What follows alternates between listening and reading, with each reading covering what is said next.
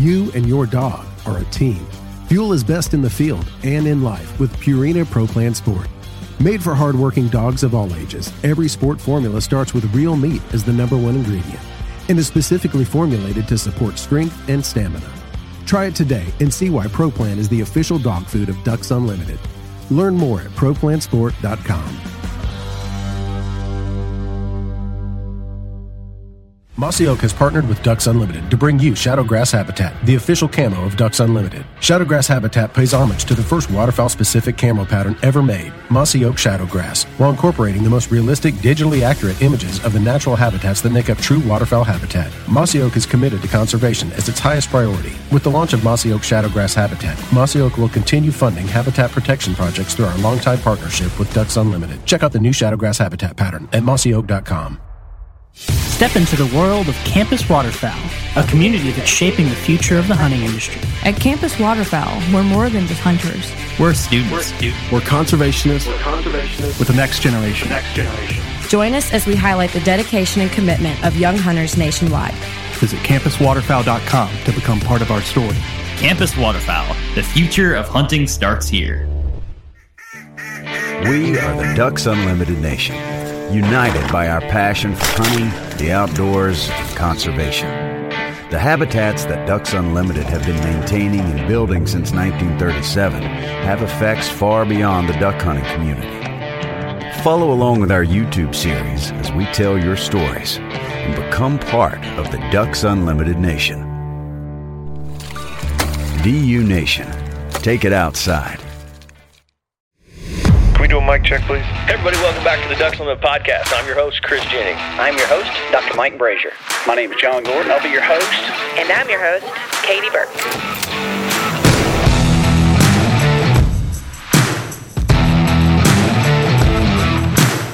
Welcome to the Ducks Unlimited Podcast, the only podcast about all things waterfowl. From hunting insights to science-based discussions about ducks, geese, and issues affecting waterfowl and wetlands conservation in North America. The DU Podcast, sponsored by Purina Pro Plan, the official performance dog food of Ducks Unlimited. Purina Pro Plan, always advancing.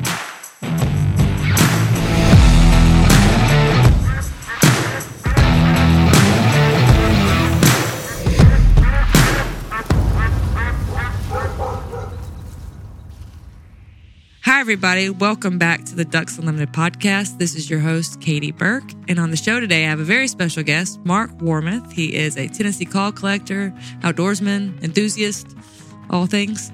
Yeah, that describes it pretty good, I think. Welcome to the show, Mark. Well, thank you. So we are at, and I just had another interview, so I'm not sure what order these will come in, but we were at the Callapalooza in Stuttgart. This is my first visit to Callapalooza.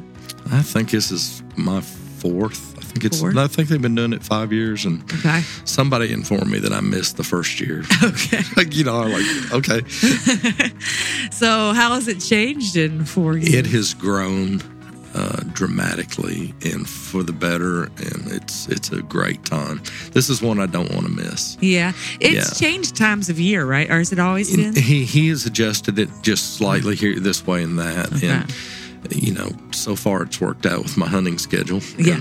And I'm able to come play. So yeah, that's awesome. Reunion with my friends and stuff like that. So yeah, did you bring calls to collect or trade or? Ryan Graves and I are in charge of the vintage call contest every year. Okay. So we kind of come and help and do that, and then we bring calls to put in it and try to entice other people into bringing their calls and displaying and just teaching people and answering questions about old duck calls. Oh, that's cool. So are there different categories, and then how many entries?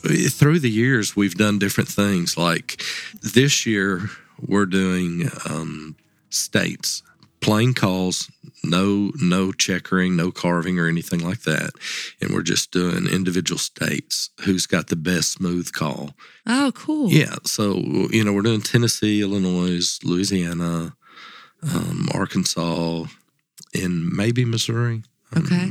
So people will bring in their calls and we'll display them out there, and then we'll let the folks vote as to which is their favorite. So it'll be like call. a public vote. Yeah, it'll be public vote. Yeah. Oh, that's cool. So we've done it in the past with checkered calls and carved calls and best unknown calls, and there's been some great calls show up here. Yeah. Anything exciting that you hadn't seen before?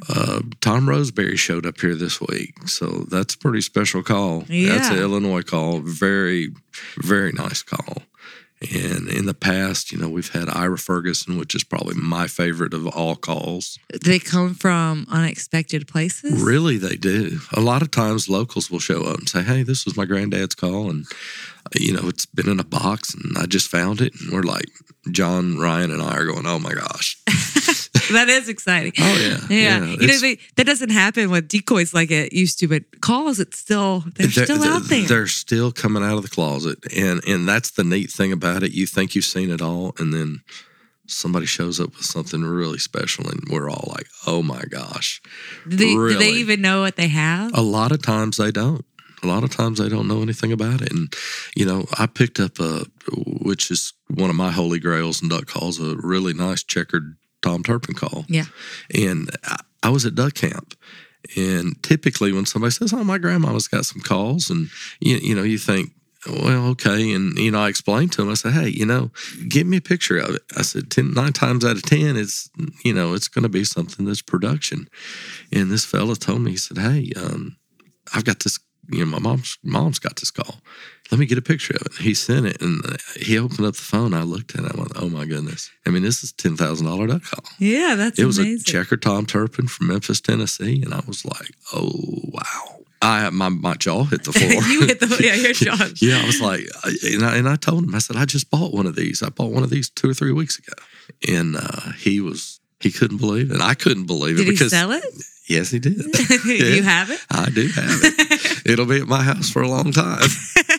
That's amazing. I love stories like that. And I feel like we hear them more in calls than we do in decoys. Like, you have old stories of decoys, but it's neat that this stuff keeps popping up. It's nice that y'all have like this, that John has put this on, and it is. We get to have a little more opportunity for it. There's not a lot of opportunity for these things. Yeah, and he's been changing in and out the displays in there. Ryan had his in here first, I think, and okay. I've had mine. Mike Lewis has had his here, and it's kind of like in Memphis what DU's doing, switching out collections, and that's so cool to come see. It's a nice thing. I get asked that a lot, like, if I want like more of a permanent thing, and I prefer to be able to showcase all the collectors and what they got doing, because, a lot of the people coming through don't have any, they don't know what this stuff is. Right. And, I like that, but I'd also like to see a place where calls can live. Yeah. Where, instead of my calls sitting in my living room and me being the only one that looks at them, take them down somewhere that everybody can enjoy them and learn about them. Oh, yeah. I guess the dream would be like have a museum with all the, a permanent collection of great calls, and then like a residency where you could teach people to make them, to blow them, like, right. the full gamut of the art of calling. And that'd be, that's the dream, but yeah, that's kind of you're kind of doing what my dream is. Yeah, we just need a funder. How are we going to find this money, Mark? I keep thinking about that. I've got ideas. Oh, you let me know and I'll help you out. Okay. Yeah, that would be amazing. I know I actually just, on the opposite for decoys, I just interviewed Jerry Talton in North Carolina, and he has this dream of a retreat where he would house decoy carvers and in the core sound area and teach them to, like, the tradition of carving a core sound decoy. And he would come, like, carvers could come in and stay for a week, a month, however long, like they'd have a whole place to stay. Oh, that'd be nice. Oh, I know. Yeah. So because I'm repeating his dream, so he has to make it happen because I've said it too many times. I'm thinking right down that line is what on the duck call side. Yeah. Think about, a display museum in the prairie, all right, overlooking a duck marsh that you can take clients out or friends out and go duck hunting and come play calls all night. Yeah, and then go out there and use them to hunt with and see if they actually bring a duck in. Can you call a duck?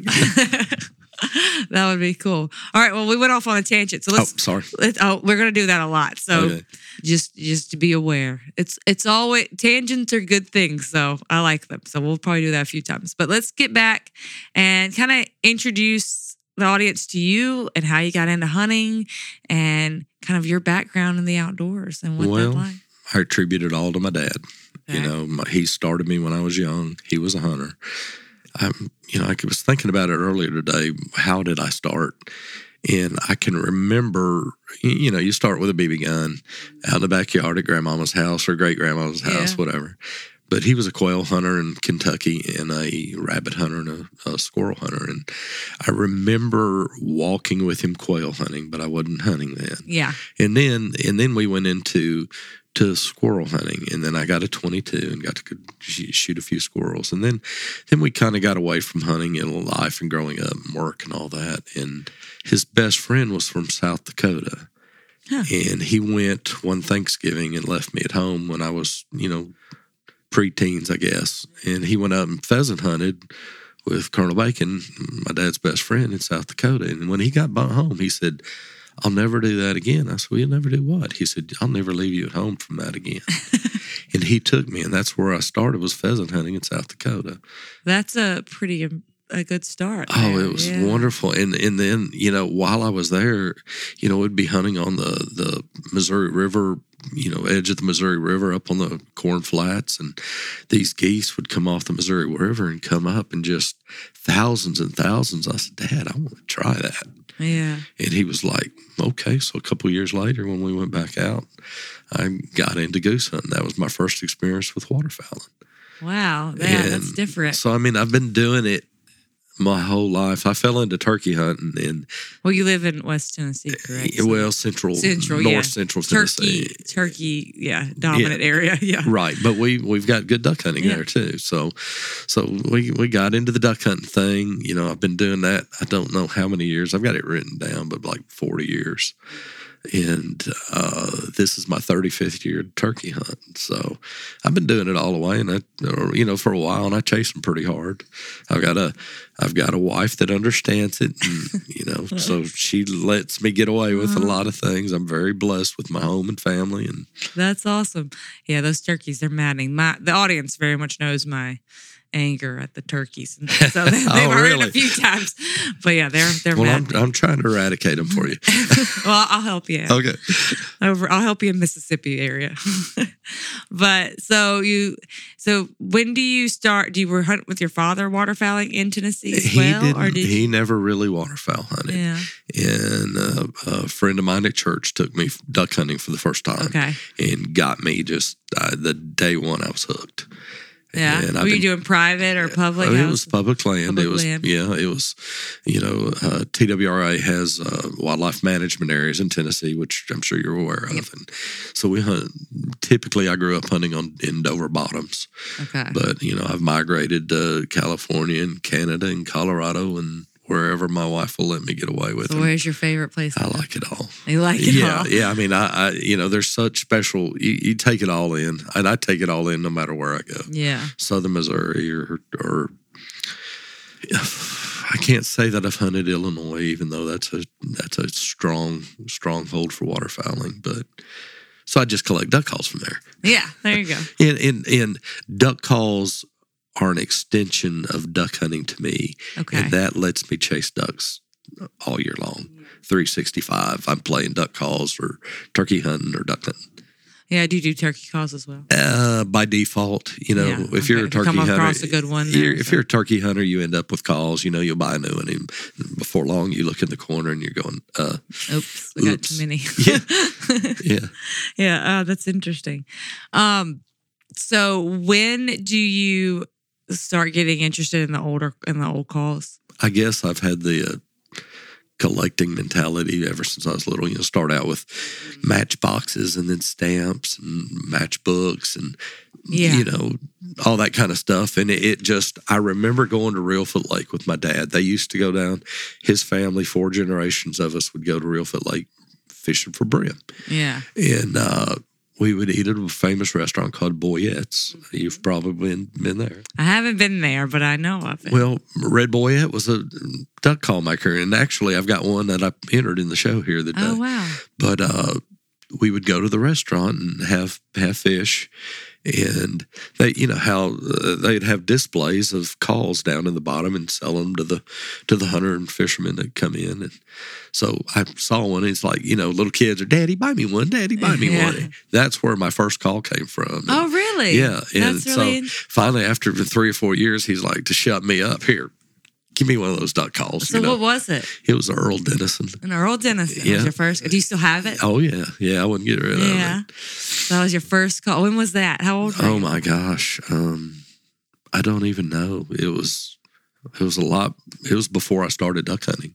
Okay. It was before I started hunting. Yeah. You know, we would so go you were in. real young. We were really young, and we would go in there, and every year they were there, and I was like, "Dad." Did you blow it? Did you? Yeah, I did. I mean, I've got teeth marks on it. You know? Yeah, it's like you probably didn't treat it very well at that age. No, and you look at it now, and I mean, it's special because it was the first. It's what started this whole addiction, I guess. Yeah. So, you know, and the love for history of it. How long? When did you realize what you had? When did it come like aware that you had an Earl Dennison and who Earl Dennison was? Oh, I had no idea about it. It was Yeah. just a duck call from Reelfoot Lake. And, Yeah. And until I got into duck hunting, and it was probably 3 or 4 years, that, you know, Reelfoot Lake has the CCAA call collectors Yes. show. And I missed that the first few years, and my buddies from home were like, "Hey, you need to go to this. This is," and man, when I went, you know, the first year, I didn't have a lot of money, and I bought, you know, I thought $100 was a lot, and I bought 3 $40 duck calls. I know the math doesn't work, but, you know, so Right. I kept it small, and the next year it was like I had a little extra, and it was 10 duck calls. Before long, it was like 40 duck calls, you know, just spending everything you got. Yeah. Save up and then go buy them. Were you just buying anything and everything? Bought anything, you know. To me, there's no better use of a stick of wood than to turn it into a duck call. And I don't care where it's from. Yeah. You know, if I could, I'd own one of every one of them, or I'd own them all, and then everybody could just come look at them. So it's been, you know, it's been a while, and that's how I got started. And then these different shows have started popping up, and going to those shows, the internet, and, you know, talking to people that are friends of mine who are guides or old duck hunters. And, you know, a lot of time they call them leads. You get a lead on somebody and you go talk to them about it. And, well, no, they're not ready to sell their calls. And, well, someday if you do, yeah, I'm interested in, you know, I'll put them on the shelf and build a call collection. So I started with all states, all calls, and then I realized I really couldn't afford to do that. And people had told me before they would concentrate on a state. Yeah. You know, okay, well, you're from Tennessee. Why don't you just collect Tennessee calls? And at one point I had probably over 100 different Arkansas makers. And I thought, well, I could take that money and put it into Tennessee. So I've kind of weeded out, not that I don't love them, but I've weeded out other states to make my Tennessee collection grow. Yeah, that makes sense. So that's kind of, and as a call collector, buy what you want. I buy what I want. I evolve. You know, I'm over here looking at Joe Bucher's carve calls. They're unbelievable. Right. Yeah. And he's not Tennessean, but I mean, I'm addicted to great stuff. And yeah. I'm like, okay, I want that one, that one, that one, that one. So what was when did the Reelfoot show start? Oh my goodness. We've been going for 25 or 30 years. So now. is it the oldest call show? Yes. Well, call specific, I guess. Yep, yeah. Yep. So yeah, how has that changed? It was really organized at the beginning. Yeah. You know, they would shut down the town would support it. You know, they'd put tents up all the way downtown, and vendors would come just like they're doing here at John's and set up down the street. It has gotten away from that. It's kind of separated to two parts of the little town, and, you know, all the contemporary guys are down at the boat dock and staying in cabins down there, and we've tried to integrate the old with the new. Right. And the old guys are up front, you know, collecting. And so it has gotten smaller. Okay. But, you know, I say it's gotten smaller. It's just changed. It's evolved in something totally different. Yeah. Because the organizers, they're not doing as much anymore. Yeah. Is it, I mean, And is it also like an aging situation as well? It is. And Brian Byers and Ryan and several of us have tried to do events there to pull everybody together. Like call identification, and we've done that here. Yeah. We'll put a bunch of calls out. We'll put a case of calls out with 20 calls in it, and we'll give a prize to the guy that can name most of the calls. And that, that teaches. That's fun. Yeah, that teaches new guys about how, what you have. Yeah. That's really cool. I never thought of that. That's a good idea. Yeah. And we had some guys that you wouldn't have expected it, but they got them all. And I mean, that's really cool. And people walk by and go, well, I don't know what any of that is. Like, guess, and then come back and look, see how many you got right. Right. Yeah. So we'll give you a list of names, and then you can just match them to the calls. I'd be scared to do it if I got too many wrong. Well, we found that happen. I don't want to do that because I don't want to look dumb. No. It's about educating people. Yeah. I found this job in a lot of ways. Like I've talked about this 1,000 times, and the audience is probably sick of hearing me talk about it, but I grew up in Mississippi Delta. We just don't have we have a historical hunting tradition, but we don't have calls to pull on or decoys to pull on. So that was kind of void of my childhood. I didn't know about it. The only thing I knew is my dad blew an Olt, and he was the only person who ever blew an Olt. He still blows one, a D2 Olt, and that's the only thing I knew is my dad blew this weird black call that I can't get to make a sound because you have to use so much air. Yeah. So when I came in, I got a history degree, and I went to museums, and then I got this job, and I knew a lot about Ducks Unlimited's history, but this was so new to me. And one of the things that I have found difficult with my position is instead of like, I guess, not to call someone out, but like, if certain, like the Core Sound Museum or something like that, they are just focusing on the core sound area decoys. Right. But with Ducks Unlimited, I have to focus on everything. Right. And because I have to focus on everything, I keep just getting a cursory knowledge, a surface level knowledge of things. It's hard to really learn it because I keep having to like learn just the surface level of everything. And I almost wish I was like at like a more specific area that I could just get the meat out of it. I think that comes with time though. Yeah. Because as I was listening to y'all talk last night, I was like, wow, she knows about that. She knows about this. I was impressed. Oh, God, that makes me feel better. Yeah, I mean, I was like... Because that's my insecurity with all of this is that I don't get to dive into things the way I would like to. And it's... Well, it just takes time. Yeah. And it's like, people, how do you know this about these duck calls? Well, it's because I fool with them all the time. And, I've got a passion for it. Right. And so do these decoy guys. They've got a passion for what they do. And, I've got a friend in California that delves into all of it. And he knows more about all of it than I know about one little piece. Yeah. Which is kind of cool. So it just comes with time. It's true. I mean, what it reminds me of is like my husband who's from Massachusetts, but he gets tickled when we drive through the Delta and he'll be like, what crop is that, Katie? And I'm like, I'll tell him. And he's like, how do you know? I'm like, I don't know. I just know. Yeah. Well, people with trees. Just osmosis. Yeah.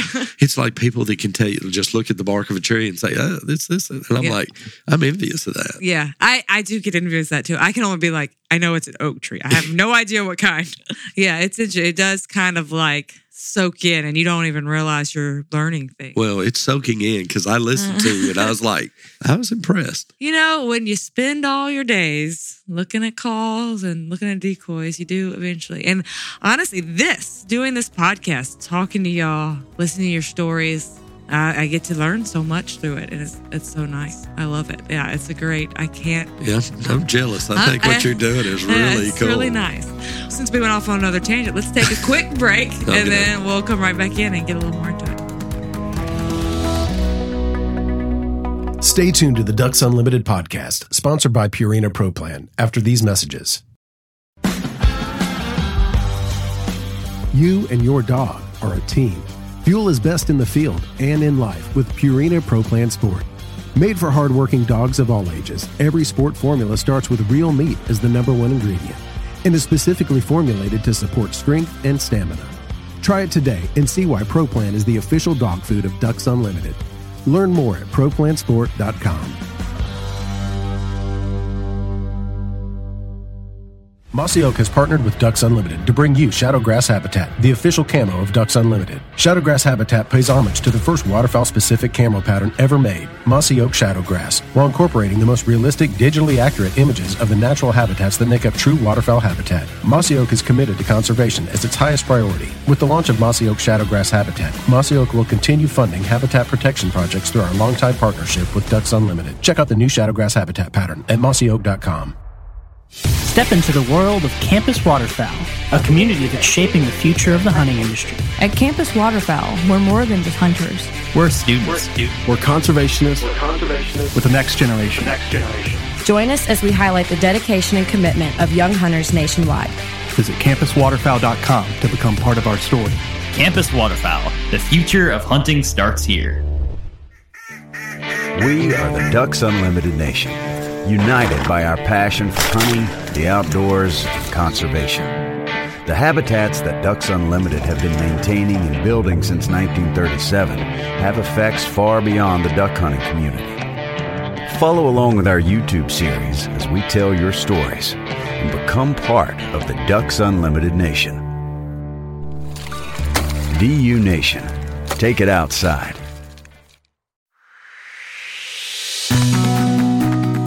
Let's kind of go back in, and you mentioned a little bit about the Call Collectors Association, and I know you've been active and all that. So 2 questions, I guess. Let's go with when you start collecting and you meet other collectors. It's pretty common with other collectors that they meet another collector that is influential in what they're doing and that sort of thing. Is that similar in your story? Did you kind of meet other collectors that you were able to learn from and kind of shape what you were doing? Yeah, I feel like I was very fortunate because I was a whole lot younger than the guys that were really seriously collecting. Yeah. Some of those guys took me under their wing and taught me and showed me. I was very fortunate to get to see a lot of the major collections around the country, because we shared the interests of hunting and collecting and in waterfowl hunting or different aspects. And, Ross DeStefano has been a big influence to me. Okay. And he's a great collector. I got to see Howard Harlan's stuff early on. He's just really close to you. Yeah. And so I've been blessed to have the doors open to many of these different things, and our age gap was, it's 20 years or better. Yeah. And, here I'm this kid that's not got any money. Yeah. And I can only buy 1 or 2 calls at a time, but, people took me in. And yeah. So with that, because you're so much younger and you were going these things, did they take you seriously at first, or how did that go? That's a good point. There's a famous guide on Reelfoot Lake, John Cochran. Yep. Are you familiar with the Cochran families? Very familiar. Wow, good. Well, I used to hunt with family, and he's got 2 sons, Joe and Johnny. Joe's still living, but I would hunt the opening. Tennessee had an open split, so I'd go to Reelfoot to get 2 opening days. Okay. Because they would open, then they would shut down, and then they would reopen. Right. So I took advantage of that to have 2 opening day hunts while I hunted with the Cochrans. Oh, wow. And so, when I would go hunt with them, I put a group together and take them up there every year. And I was young doing this. Yeah. This was right out of high school. So John Cochran was the call maker. Yep. And I'd go to the house and I'd buy a call every time I went. And so I went in one day, and he had a cabinet of calls, and he had this really neat old unknown call sitting on the cabinet shelf. And I looked at it and I said, Mr. Cochran, what about that call right there? I'd be interested in buying. Is it for sale? He goes, son, that's a collector's call. And I said, well, I'd like to have it. And that was my first unknown antique duck call that I bought. And so it's what you said that's crazy. Kind of gives the story back to that. Yeah. So, I don't know. What was that like hunting with the Cochrans? It was wild. Yeah. It was neat to hunt on the historic firing line, and Johnny and Joe feuded a lot. These are 2 brothers. Yeah. Shooting ducks off of each other, and fighting each other. Reelfoot has a lot of rivalry history. It's not Yes, it does. It's a lot of tension in that area. Yeah, but I did never hunt with Mr. Cochran because he'd kind of quit by the time I started. So I'd hunt with Joe, and then Joe probably stayed at it the longest. Did they have their own blinds? Like, did they have? Yeah, they were on the refuge border, and they sat within 200 yards of each other, and shooting each other out, shooting at each other, cussing each other, fighting with each other. It was a treat watching a duck work their blind and shooting just to make it. And a lot of times those old guides on the lake the night before would go out and get blasted. Oh yeah. So they'd bring us to the blind, drop us off, and we'd do our own thing, and he'd go back and rest for a while. Yeah, so when did so at that point you could hunt? You didn't have to like draw for blinds or anything like that. Yeah, at that point. So when did that? I don't even know when that started. Oh, those were. They're changing that now, which it's all very. They called them they called them grandfathered blinds. Yeah, those are grandfathered blinds. Yeah, okay. and they, somebody started saying, "Well, hey, this isn't fair. It's on public ground." So they came up with a plan that if you didn't register your blind, it went back into the public draw.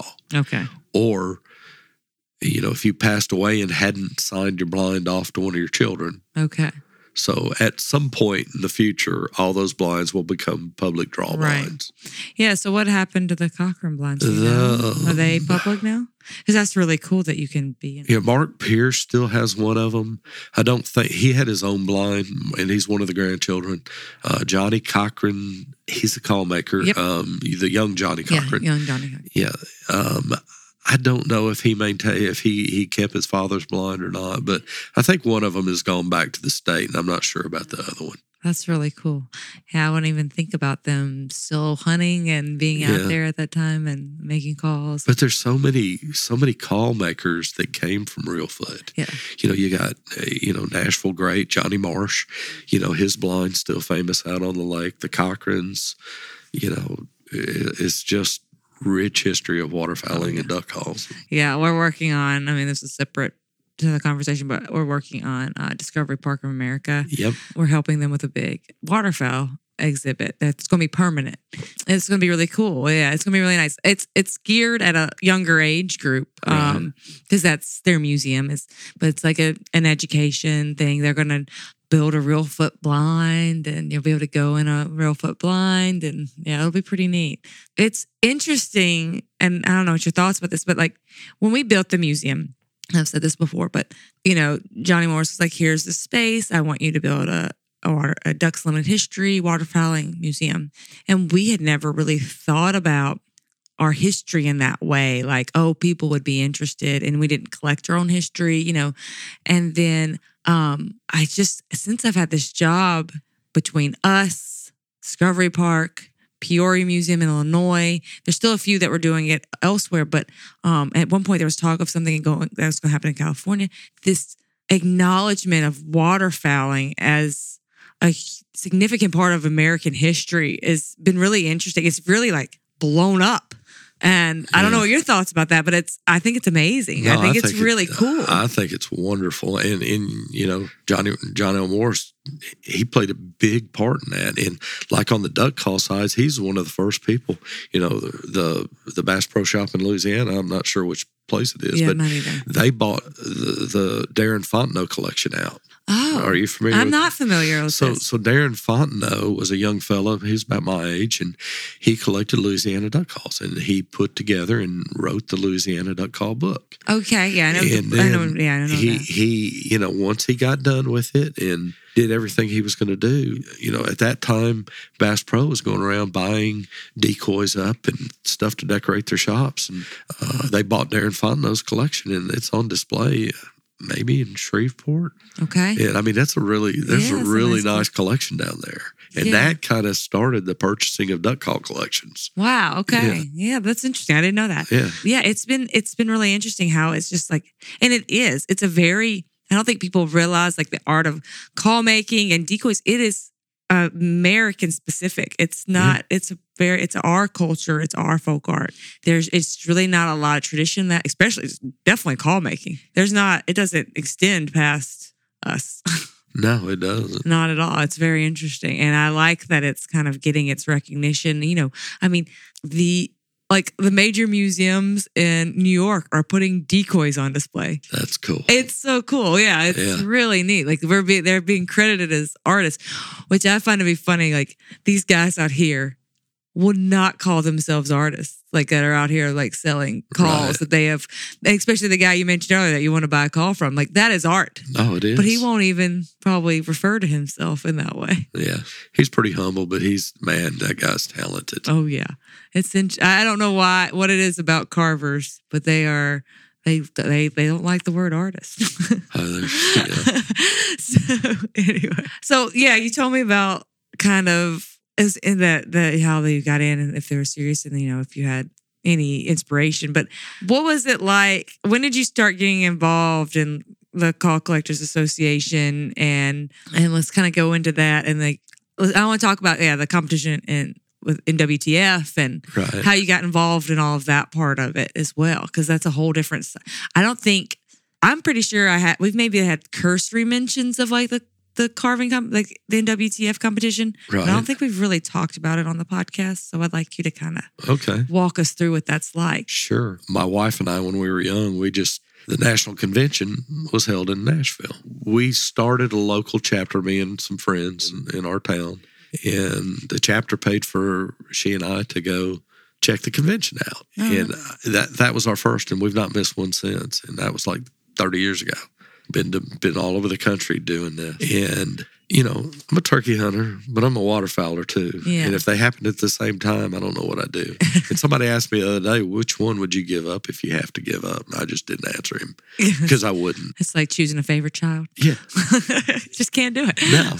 But so that's how I got to go into the NWTF. Well, the first banquet I walked in, they had a silent auction set up. I thought, well, this is cool. And I'm walking down the aisle, and there is a Kent Freeman carved and painted duck call. And he's a carver out of Missouri. He's world famous. He's won all kinds of decoy carving contests. And I mean, this is just, it blew my mind to walk in a place like this, see a duck call. And I'm like, that's cool. Yeah. I'm bidding on it. Well, I got to bidding against this guy. And you mentioned Olt the other day. Well, it was Olt's grandson, Skylar Olt. And he and I were bidding against this call. And I said, man, I'm not going to stop. He goes, he wrote a number down, and I wrote another number down. And he goes, all right, I quit. And I ended up, I got my first car, fancy duck call. Okay. Tell the difference. I don't even know if our listeners would know the difference between like a fancy duck call and like just a working duck call. Yeah. A working duck call would be just like Old, you said, or, what these guys out here are making. Yeah. And they've evolved over time because, people get a plain old walnut to call and duck hunt with it. A fancy call would be something that was painted or checkered or carved. Okay. Backing up to old times, Glodo was given the name of being the guy that made the first fancy duck call, checkering. So Glodo making these checkered duck calls, that's where the fancy came into it. He added a little more because... Yeah, why? Why would he do that? Because they would sell better. Okay, that's just simply that. Why was Glodo adding, like you said, he made the first fancy call, so why would he add the checkering? I don't really know the answer to that, but my assumption would be to put a different flair on what other people are doing. Just for marketing? Yeah. And that's, nowadays it used to be a plain old walnut call without a band. Then they added bands to fancy them up a little bit. And now they're doing all these exotic woods and, dyed woods and different. The dyed woods are really interesting. Yeah, different shapes. And so, a fancy call is something that's adorned. And a plain hunting call is just a plain hunting call. Okay. So, let's go back to... You mentioned like with an NWTF, like, so how does that eventually become the competition? How that became a competition, back then at the convention, they had all these different competitions just to bring something different to the show. They did, kids art contests. They did sculpting. It wasn't just turkey calls, then they did turkey calls and they added duck calls one year. And the year they added duck calls, you're looking around the room and I'm the duck call guy. Hey, you had this up. And so basically, that's how I got into it, was just, I took that piece of the contest. Location. Yeah. Taxidermy, paintings, decoy carving, they did it all. And basically over the years, interest waned on some of these things, so they kind of dropped off, and what was left was the turkey calls and the duck calls and the taxidermy. Okay. And so this year, we actually added art back into it. Okay. And we added 4 categories, and I think it was a brilliant idea. And we had painters come, we had people do feather art, just all different kinds of stuff, trying to revive some of the old stuff. Oh, that's amazing. And so we took some of the turkey call judges and the duck call judges and let them judge the art contest. Oh, that's amazing. To bring it back. Yeah. So you said feather art, but like what are the categories for art? Painting, feather art, open category. You could bring anything you want. Some people did wood burnings. Some people did bronzes in that area or something like that. Nobody did any bronzes this year, but I can see that coming. Yeah. They just kind of broadly open the door to bring other craft folks in. Yeah, that's really neat. And then, over the years, the duck and the turkey call grew so much. What we did is we took categories. We made divisions and categories because there's multiple kinds of duck calls. There's multiple kinds of turkey calls. And, I can, so we probably in the turkey call side have 30, 40 divisions of different type turkey calling products, yelpers or box calls or slate calls or anything. And then we have hunting categories and we have decorative categories. Yeah, so you have one of each. Yes. Yeah. So we have decorative hunting turkey, decorative hunting or working turkey. Yeah. Decorative duck, working duck. And then amongst the decoratives, we'll do, like on the duck call side, I can speak to that pretty well. Yeah. Would be laminated category, a checkered category, a match set category, a duck head category, just all these different things that you walk around and see these guys creating. We added a category for that. Yeah. And you can enter as many categories as you want with as many calls as you want on the duck call side. Turkey call limits. But, this last year, I never know how it's going to turn out participation-wise. But we're doing something right because we had over 500 duck calls in last year at the turkey show.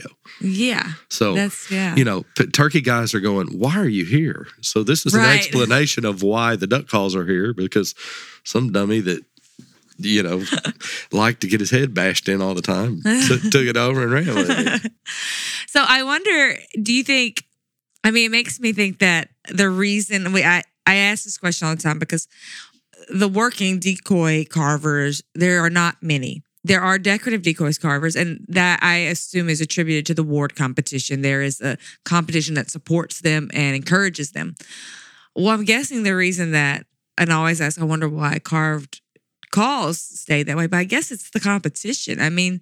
You have a place that encourages them to continue to make and create and compete and rewards them for their competition. Yeah. So I'm guessing that's why they have also sustained and grown. Honestly, they're growing.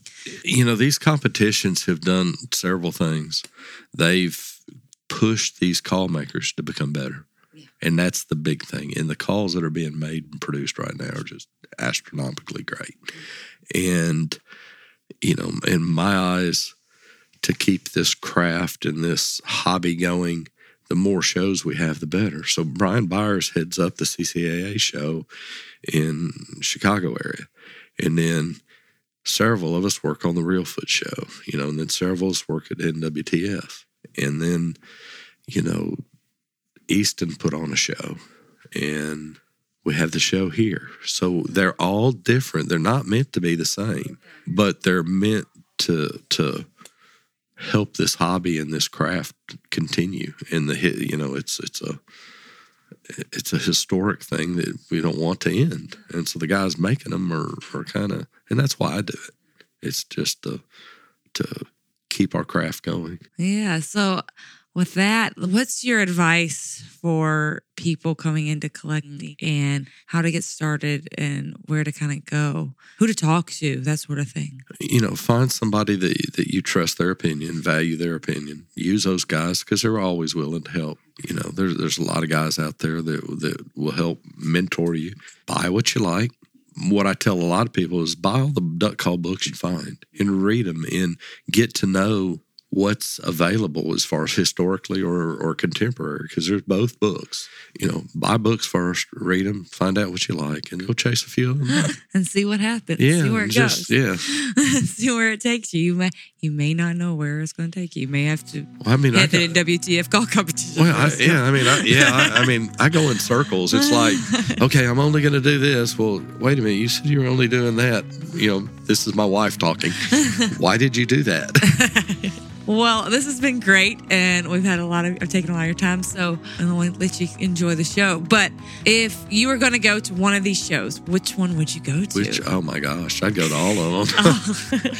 I go to all of them. Yeah. You know, there's a lot of people willing to help, and you know, if you want to be a call maker, these guys will help you get started. That's very different than it has been historically. It is. Yeah. It is. But today, I mean, I could name you 15 people out there. Yeah. I mean, Brian Byers, look at what he does. He teaches people how to checker.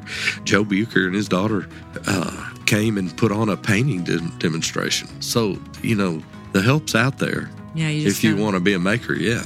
And if you want to be a collector, there are several of us that are, I mean, start small. Start in your own state. That's probably the best advice I could give. Yeah. You know, or buy what you like. Yeah. But, you know, if you're in Arkansas, pick up some Arkansas calls. Read about them, learn about them, see if you like them. You may not. Yeah. You know, us collectors, you know, we're going to do it.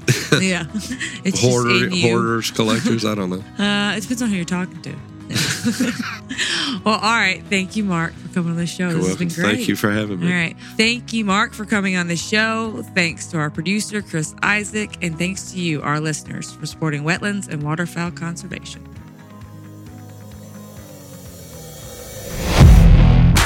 Thank you for listening to the DU Podcast, sponsored by Purina Pro Plan, the official performance dog food of Ducks Unlimited. Purina Pro Plan, always advancing. Be sure to rate, review, and subscribe to the show, and visit ducks.org/DU Podcast. Opinions expressed by guests do not necessarily reflect those of Ducks Unlimited. Until next time, stay tuned to the Ducks.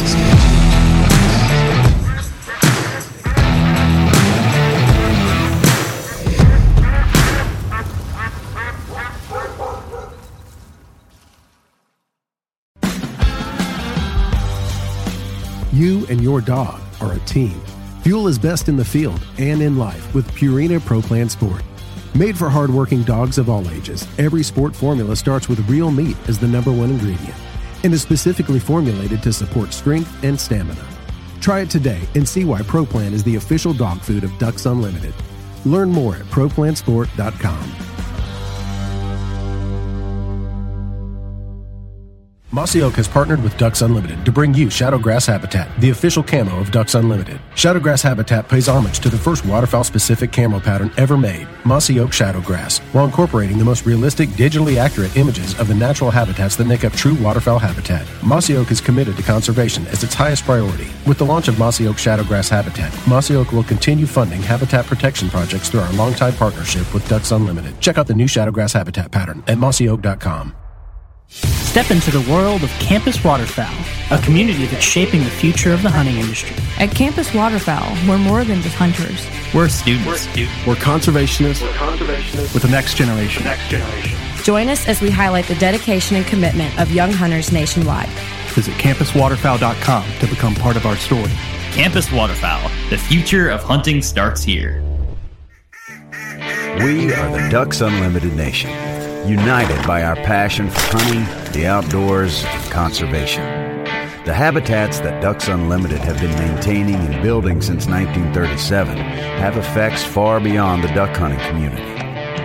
Follow along with our YouTube series as we tell your stories and become part of the Ducks Unlimited Nation. DU Nation, take it outside.